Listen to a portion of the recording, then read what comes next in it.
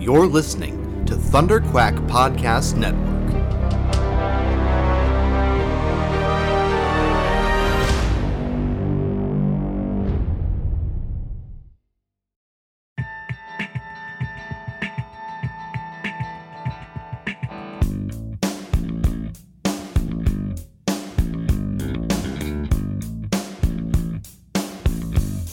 You're listening to the Pullbox Podcast, the international graphic novel book club. Here are your hosts, Kurtis Finley and Michael Cohen. Hello and welcome back to the Pullbox Podcast. I am one of your hosts, Michael Cohen. And I am your other host, Kurtis Finley. This is our 20th episode, and in this episode we're going to talk about the book Lumberjanes. Written by Noelle Stevenson and Grace Ellis, illustrated by Brooke Allen, with colors by Marta Laiho and letters by Aubrey Ais. This is a fun book. I really enjoyed it. Yeah. I expected my wife Crystal to enjoy it more, and she didn't even finish it. But this is like my third pull in a row. I think maybe that's maybe not in a row, but this is like I've been choosing a lot of subconsciously. Subconsciously a lot of all female creators, comics lately, and I don't know. I think that it's just it's a current trend in the way that comics are going, and they're becoming more prominent than they were in years past, and definitely higher profile. So like a book like Lumberjanes, which has been sort of it's critically acclaimed, it's all that sort of stuff. It's one of those books that shows that female creators have interesting things to write comic books about, and they don't necessarily have to, like, comic books don't necessarily have to fit into the superhero mold to be relevant or to be popular. And female books don't have to fit into the overly girly mode in order to only pertain to girl readership. Yeah, absolutely. So just to give a little bit of background on what the comic book is, Lumberjanes is about a group of 5 girls at basically like a sleepaway camp. The camp has a ridiculously long name. They're like Girl Guides or something, right? Yeah, and it's kind of like it's one half camp. It's Miss Quinzella Thisquin Pennequickle Thistle Crumpets Camp for Hardcore Lady Types. Friendship to the max is their motto. And it's about these 5 girls. They range in age. They're not all exactly the same age. And you're right, like they're kind of like Girl Scouts, but it's also in this camp setting. And the part where it gets interesting is that there's something weird going on in the woods that only they can see camp. Apparently. Yeah, that only they ever get to experience. But it's very clear that they have a counselor, their camp counselor, who like is totally out to lunch on all this stuff. But the woman who runs the camp knows exactly what's going on. Yeah. And so it's kind of it's an adventure type of comic with a little bit of sort of like a spooky supernatural vibe going on, but it's really bright and colorful. The art is fantastic. It's got definitely its own style, and it's kind of got like a very like animated series sort of look to it. It has like an Adventure Time kind of feel with the way the characters are drawn. I love that Ripley's character, her forearms are so short. So her elbow is way at the end of her arm. Yeah. So I just like the way that they draw their characters. It does have an animated series style, and that's partly because of the just the flat look of it. Yeah. And also the vibrant colors that they use. Yeah. And I went looking into kind of the history of some of these creators and was surprised to find no TV reference in their history. So I thought for sure that some of them would have worked in animation or something like that, but apparently not. Because it definitely does have like that sort of Adventure Time. It's kind of like a cross between Adventure Time and Gravity Falls.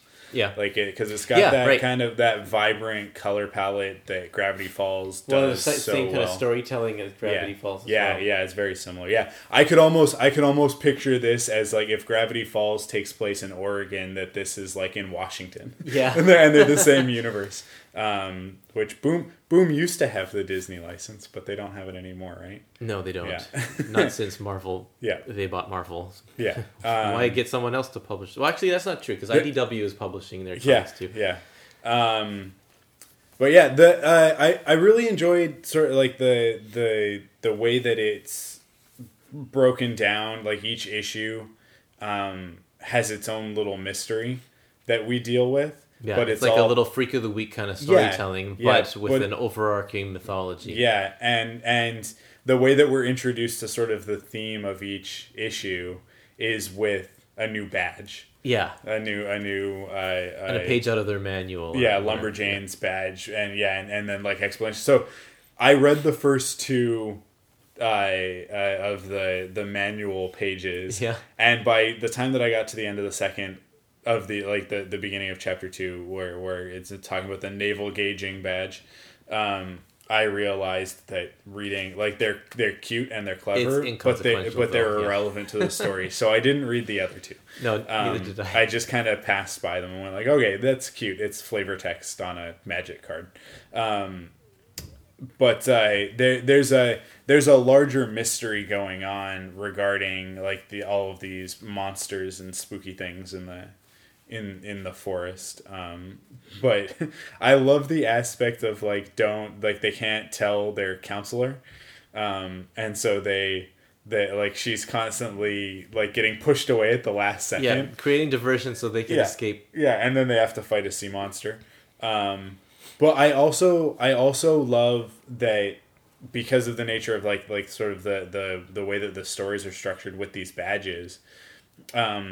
We focus on the strengths of each of the characters, right? In each issue, and that I don't know. I think in the perspective, I think that it's meant to be taken, which is like that. This is a great comic for young girls to read.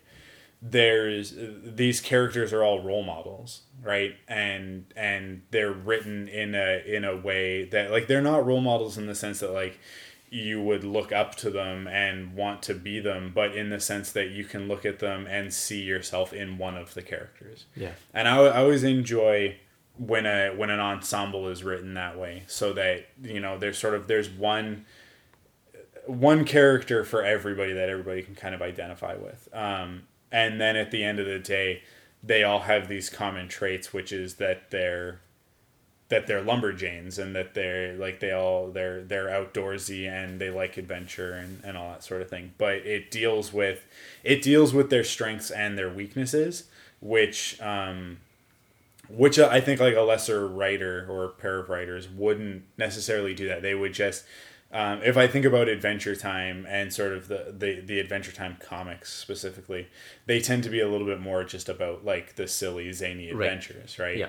But where it gets interesting is when you start to delve into the characters themselves, right. and you can start to relate to them and understand where they're coming from. And then when they fight a sea monster in the river, it's that much more entertaining because you are with them. You're along for the ride, right? Yeah. And some of the drama that comes as a result is heightened because of that.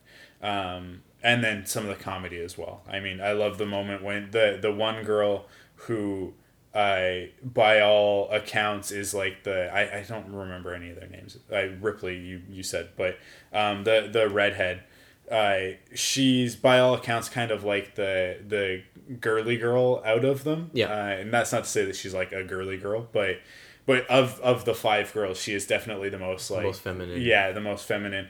And then they get to this point where she has to defeat a stone statue in a feat of strength, and so she arm wrestles him, and using math, she snaps his arm off. And she's like, it's all about leverage. Yeah, remember, it all comes down to leverage.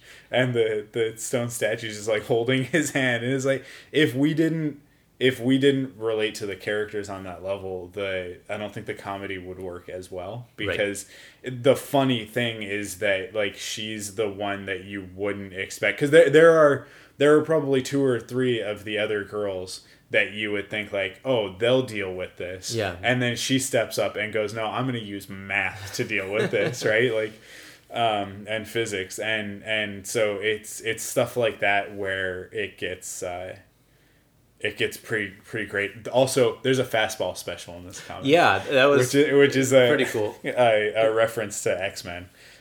Wolverine and Colossus are the originators of the fastball special. And then I would be remiss to not mention the end of the comic, where it's discovered that the Boy Scouts across the lake, basically, they're like on the other side of the forest. They are being controlled by their counselor, not their counselor, but like the guy who runs their camp, who is very clearly the bad guy. Like he's like some sort of like a warlock or necromancer or something. And like he's got them controlling all of their minds. Yeah, he's controlling all their minds and like turning them into basically like werewolf boys. Because they're kind of they have like fangs and they all look feral, like they're gonna attack. But I really enjoyed it. I really liked it. The thing that I really liked about this is that there's no clear leader of the group. Yeah. They're all in it together, and they all get their time to shine, because they each bring something different to the table. So we don't have just a bunch of cookie cutter girls like you have with Archie comics or something like that, where it doesn't matter who's filling that role. It's like there's the female on the group. Each of these characters is unique, even in the kind of jokes that they make or the things that they say. They each have their own personality, which is a good skill for a writer to be able to do. Yeah. Each character has their own voice, and therefore it makes each character more memorable.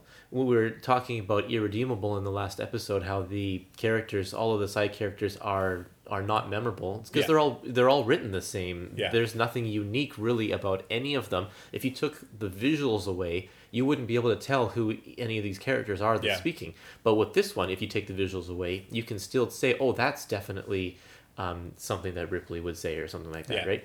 So it's good writing on that part.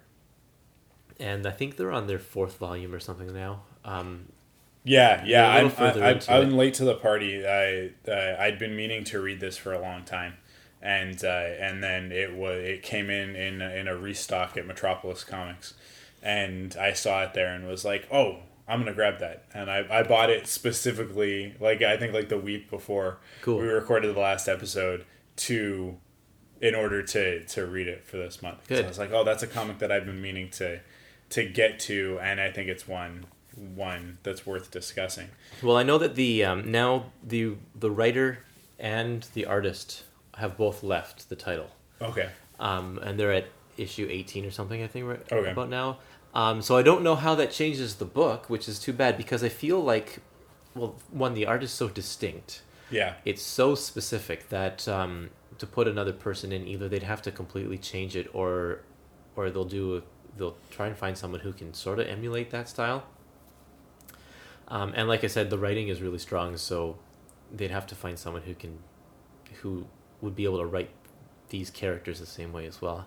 Yeah. I don't know. It'll be interesting to read some future volumes to see how it progresses. But yeah, it's a really good one. I'm interested just in also to follow this Boombox imprint. Because they're supposed to be focusing a little bit more on creator-owned stuff, which I think Boom is generally creator-owned. They have a few licensed properties. So I don't know why they need another imprint that says that is specifically creator owned. But if they keep on producing content like Lumberjanes, then it'll be neat to see what else they come up with. Yeah. I just I really like this current trend in comics where things are a little bit less male driven. There have been a few controversies definitely over the convention season this year about women in comics and women creators specifically. Controversies? Yeah. What kind of controversies? So Bill Willingham, the writer and creator of Fables, it's so difficult because it makes it really, really difficult to read Fables now. He emceed a panel. I'm trying to remember the Comic-Con. I don't remember which Comic-Con it was, but he basically ran a panel. He wasn't running it, but he was just sort of like the words escaping me right now. But he was the one sort of hosting the panel for them about female creators in comics. Now, there's been a real issue with comic conventions in the last couple of years of guys putting together these panels and not inviting any female creators to be on them, which is very problematic, right? Which, and it doesn't make any sense, because if I was going to host a panel on female comic creators, the first thing I would do is get as many female comic creators on that panel as possible. Yeah. Especially when you're talking about like their impact on the industry and the need for. And it's not like they're rare anymore. Like, it's exactly they're out there. Right. There's lots of them. But this panel was originally just a bunch of guys. That was controversial, so they got a few female creators onto the panel. And then at the panel itself, which I think you might be able to actually find the audio online, he basically like railroaded the conversation to it's difficult to put it into words. It's kind of like to defend male comic creators, which is one of these things that it's like there's no point in that, because it's not like they're in danger. Like it's a predominantly male industry at the moment. And that's the problem, historically right? Suppressing women in this industry as well. So why would you need to defend the male? Exactly, but it's part of this. It's a backlash, right? Because as feminist stuff sort of, and this is a book that I would definitely consider to be a feminist book. It doesn't have an agenda. It doesn't push anything on you, but it is a primarily female cast. And certainly the main cast is all female. And then the one real like main male character turns out to be a villain, evil. Right? Like, he turns out to be evil. So there's it's got a lot in common with Mad Max Fury Road, where it's like there are obviously redeemable male characters in it, but for the most part, dudes are kind of played as chumps. But like that is a response to the last I don't know, however many hundreds of years of Western society oppressing women, right? Yeah. And so a comic book like this has to exist so that girls can read comic books and be excited about comic books that they see themselves in. Because it's not to say that a girl can't pick up Irredeemable or Dylan Dog and read those and enjoy those comic books, but there's a lot to be said for seeing yourself in a title, right? Seeing yourself in a comic. And historically, with comics, the last 100 years, it's been primarily male characters, and if you're a girl, then you get to choose if you're Batgirl or you're Wonder Woman, or if you're like thankfully the X-Men came along and all of a sudden there were all these female superheroes to choose from, but for a long time there was only one girl on the team, right? Like, and that's sort of been the history of comics, and comics like Lumberjanes are slowly changing that. Right, where female characters are no longer considered token characters or supporting characters, or like rehashes of male characters. Yes, yeah, absolutely. Which I think, like, if we talk about Rat Queens, which we go back to, that was my problem with that book. Was that it was very much it was in the vein of a book like Lumberjanes. But I think when you compare and contrast them, it's very obvious that Rat Queens is written by a man. Yeah. And that Lumberjanes is written by women. So you beat me to the punch. I was going to say the exact same thing about this. Rat Queens ran through my mind when I was reading this. Yeah. Like, this reminds me of Rat Queens, but it's doing a better job of it. Yeah. And I know that I'm in the minority when I criticize Rat Queens. I know that a lot of people really like that book, and that it's garnering a lot of critical praise and a lot of fan praise, and it's got a really big following behind it. I think that it might even have been optioned for a movie recently, or a TV series or something like that. But to me, Rat Queens is inherently problematic because all of those characters ring as men with boobs, basically, right? Like, it's a crass way of putting it, but that is how those characters read to me for the most part.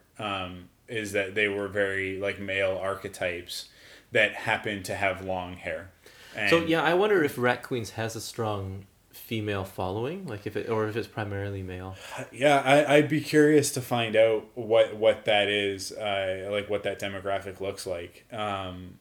But I mean, just anecdotally, I know a lot of guys who read it that really enjoy it, and I think that I've got a few female friends who read it and enjoy it. Yeah. But I don't know. I just think when it doesn't hold up to scrutiny. I think you can read Rat Queens and on the surface go like, that's cool. That's like a feminist story. But then when you start to break it down, you're like, there's nothing really female about these characters. Whereas like Lumberjanes, there are definite like feminine attributes that some of the characters have. But they really, like, with a couple of them, like Ripley in particular, I think because Ripley is the youngest, she's almost androgynous to a certain point, because she's a kid character. Yeah, because she doesn't have that identity yet, and she's sort of a blank slate. And then others of them are, I think, intentionally androgynous, even though they're a little bit older. Like that's part of their identity. Well, and Joe, here's a spoiler for if you haven't read anything about this, but Joe, who's the tallest character. Okay.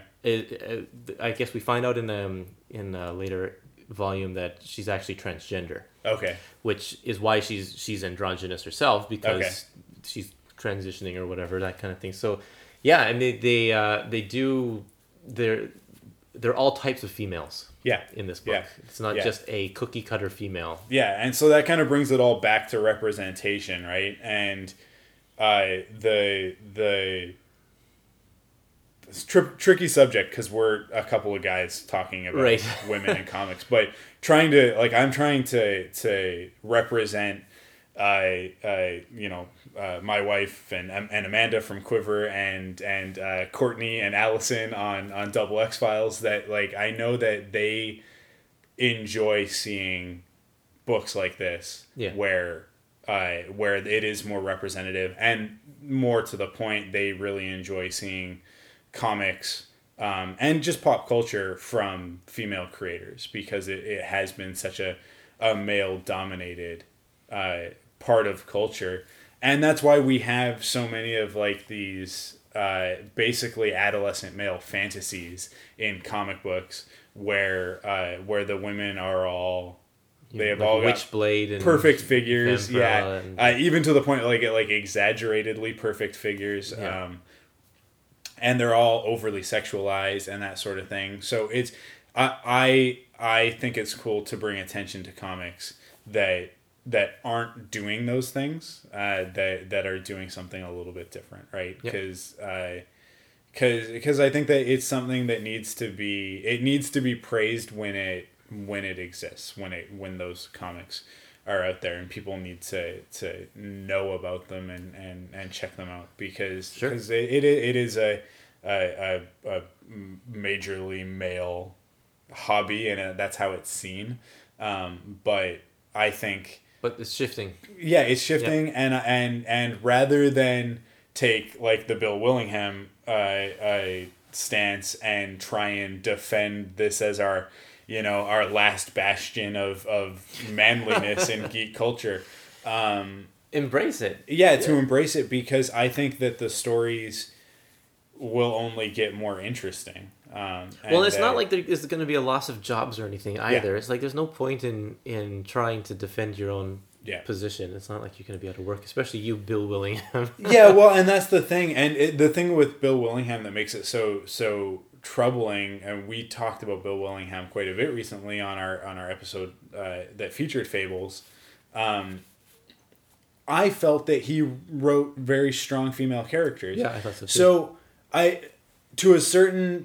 to a certain extent, and I guess this is a little bit of a devil's advocate position, but to a certain extent, I understand where he's coming from. I understand why he's threatened, because I do think that he has gone out of his way to write some strong female characters. I think that Snow and Cinderella and Sleeping Beauty and Rose Red, and basically, I think actually all of the classic fairy tale princesses, those Disney princess type characters, that he did manage to turn a lot of that on its head and make them into very strong characters, not just in the sense that they could kick butt or whatever, which I think is like the default position. That's that Rat Queens sort of thing.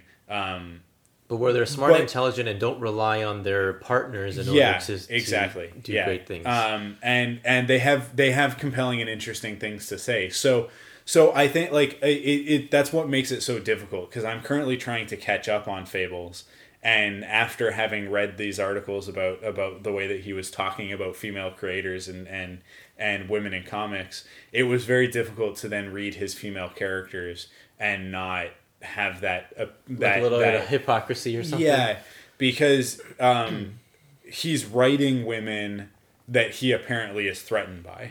And to me, it's like, that's a weird thing. But I think at the same time that his reaction might be coming out of the fact that he feels like he's been doing good things for the industry as a man writing females in comics.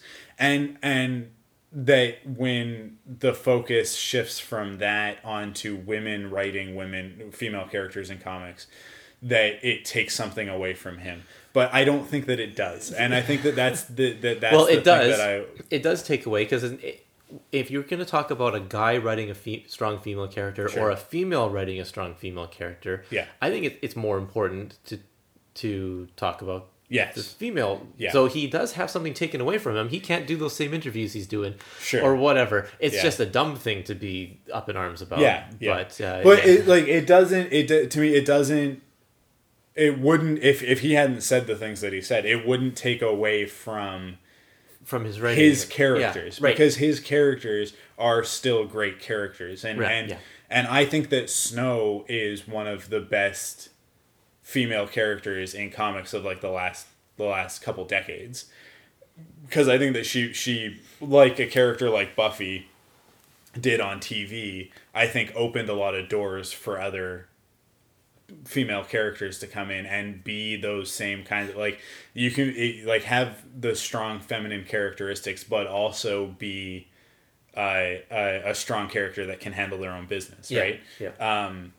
But it's almost like he opens the door for female creators, and then the second that they start walking through, he's like, whoa, I just opened the door, I didn't say you could come in. Right? And so to me, like, that's kind of, I don't know, there's a weird dynamic there going on in the comics industry, where I think that people are paying a lot of lip service, but then when things actually start happening. Yeah, and things start changing. They like their boys club. Yeah, I mean DC has been horrible about how they've. Well, actually, that's not entirely true because they've gotten better in the last couple of years.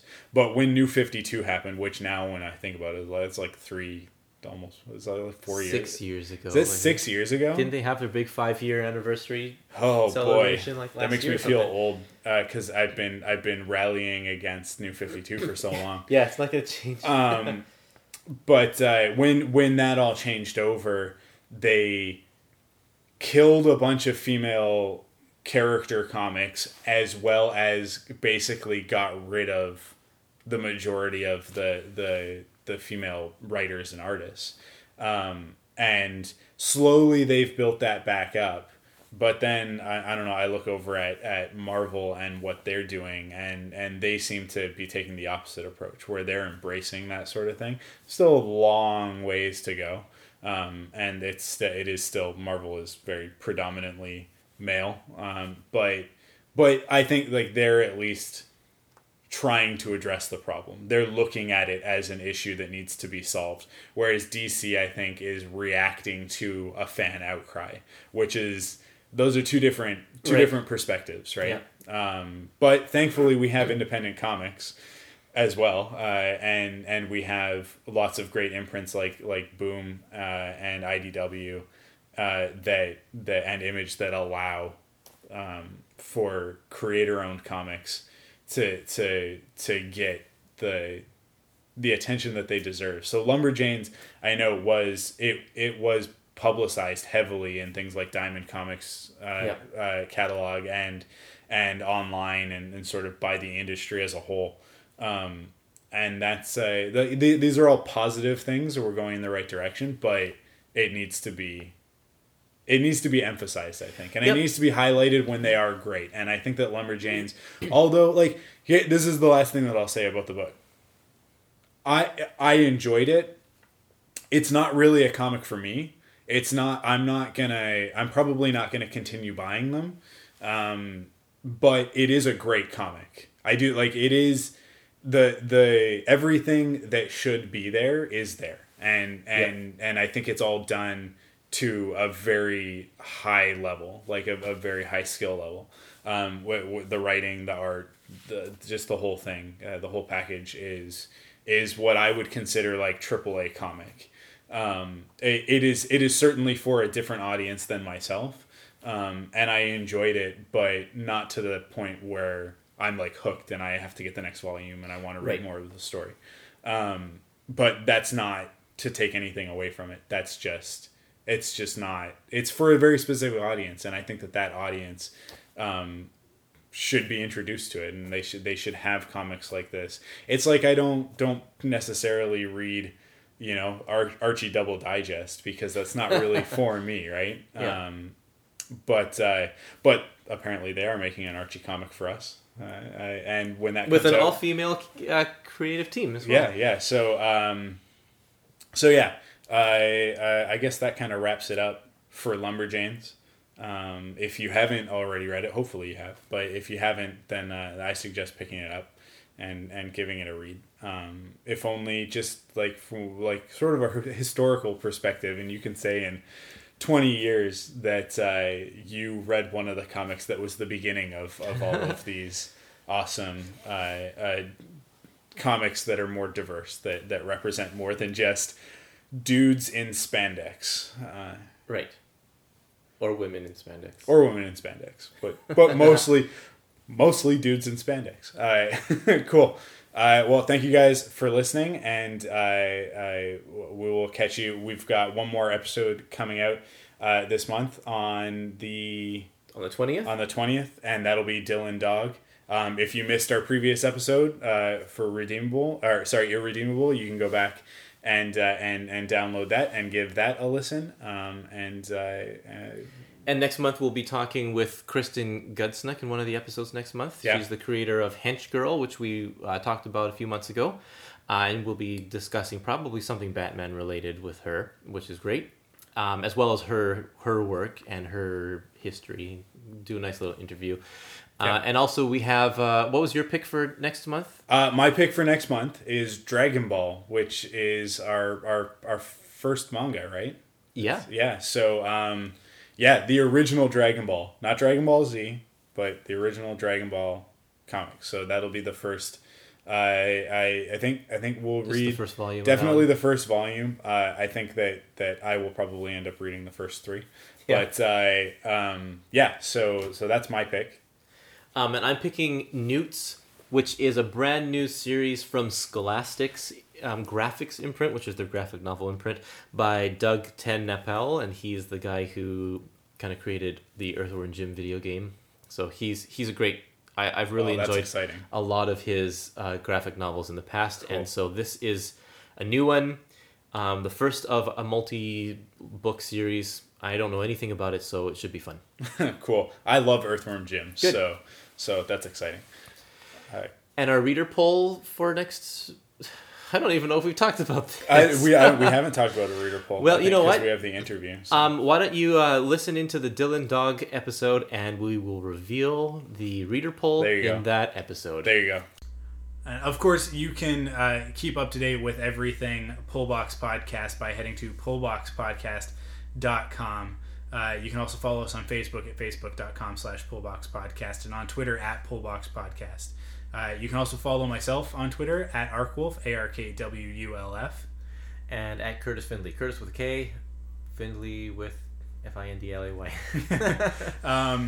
Cool. And of course, we are part of the Thunderquack Podcast Network. So you can check out all of the other great podcasts in the Thunderquack Network by heading to thunderquack.com.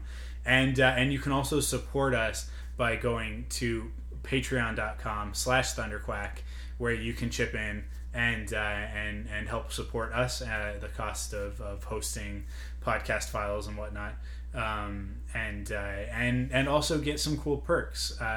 For instance, if you wanted to listen to all 3 comics, listen to us talk about everything from this month, you could pledge and get everything early. So you'll basically get it all at once, and you can listen to the whole episode as opposed to throughout the month. Segmented. So you can do that. You can also head there, and at the $15 level, you basically get to pick a book and actually record a 20-minute segment with us, and we'll read your book.